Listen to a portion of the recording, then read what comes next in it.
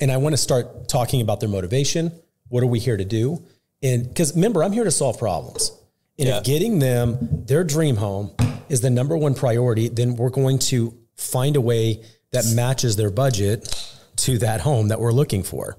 Yeah. And if they're 80% of purchase and there's nothing in the entire market that sells anywhere near that cheap, then we're going to have to adjust the purchase price. And that's the only way to make it work, right? Yeah. Because they hired me to solve a problem. To solve a problem is to purchase a home. Mm-hmm. Now, if in the end, if the motivation is we want a deal more than we want a home, again, then we're going to talk about expectations and whether or not I'm a good fit for you. Can I jump in too real quick? Because that's like what you're saying. This is, I'll spin into like some sales advice.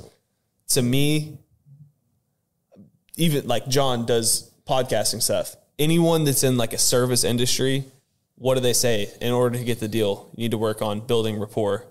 To me, and it ties in perfectly what you're saying, is to build rapport for me is like just mostly listening to people. Yeah. Like, what do you need to do? And it's a win-win because I'm understanding, like, you don't have to sell people, you know, like you just have to figure out what they're looking to do and figure out how to do it as efficiently as possible. And then they'll love you. You don't have to say any slick words, but like when I'm I have like a list of questions too, right? So like someone calls me you sent me someone the other day looking to rent. And it's just like, I used to think of like, okay, when I first started, how do I have the conversation in a way that like has me come off the right way versus like now is like, okay, I don't have a whole lot of time for a lot of these, like those kind of like, you could call it games or whatever, sales tricks or tactics, whatever you learn. It's like, what do you need? When do you need to be there by? So that's the list of questions. Like, what's your day to move in? Well, August. Okay. So you're looking to rent. What's your price range? How many square feet? How many rooms do you need? I need this because I got kids. And then they start telling you about themselves. And with you listening, how to win friends and influence people. That's one of the biggest things in the book is like, just listen. Like, people will walk away because they'll be like, I like that guy. You couldn't say anything, but you just listen to everything they say. So, okay, cool. You need 3 bed, 2 bath, a garage, and you need to do it by August. I'm going to set you up on updates, and then we probably shouldn't start looking until mid-July. Yeah, start setting expectation and plan. And then they know what to do, and then it's like, cool. Yep. And then you set them up on the updates, they'll check them, and then they'll reach out to you when they're done versus like, I'm going to just come off the right way and then call them every other day. You know what I mean? Like, it's just, you build rapport by listening, and then you keep them around by just delivering on doing what you say you're going to do. Absolutely. Listening and focusing on their motivation makes it go a lot faster. And again, at the end of the day, like if they're really looking to get something at 80% of value and they're not qualified to buy that much house, then either they're going to respond and listen to my advice, or they're going to push back enough where I'm going to have somebody else that's a better fit for them work. Yeah. Right. Cause I can't buy things at 20% off. Mm-hmm. You know, I don't know many agents that can.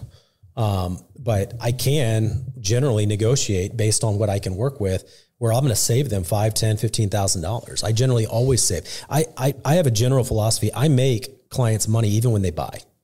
I think that's a really effective strategy when working with buyers. If you know how to make them money, even on the buy side, then that will build for a long-term relationship and they're going to want to come back to you. That's a really valuable thing that you can be doing for them. Yeah. So that's something that's come up is and that's really more agent conversation is why make offers when you have no chance of winning. It's a starting point for building a relationship and don't get caught up on, you know, sometimes I'll tell them up front if I know that they're time wasters, you know, like, hey, just so you know, I need to see like proof of funds because they're trying to offer me this cash. I need some evidence. And if you give me more, I'll give you more. You give me more, I'll give you more. And eventually I'll say, okay, well, let's put a deal together. If they give me a lot of nonsense or they're wanting to make an offer that's not even remotely possible, then I'll tell them I'm not a good fit for you. Yeah. You know, I always want to be fair to everyone and I don't want, them wasting their time either. I want to make sure that we have a good relationship and we're both solving the same problem. Yeah. Some of them are trying to solve the problem of being rich instead of living in a home they can live in. Right. And I can't solve that problem. So anyway. It'd pay you well if you did. I think we covered, there's only a couple other things. Do you have any other topics? I had one more and then we can wrap it. Yeah, we probably do. It's already 2:28.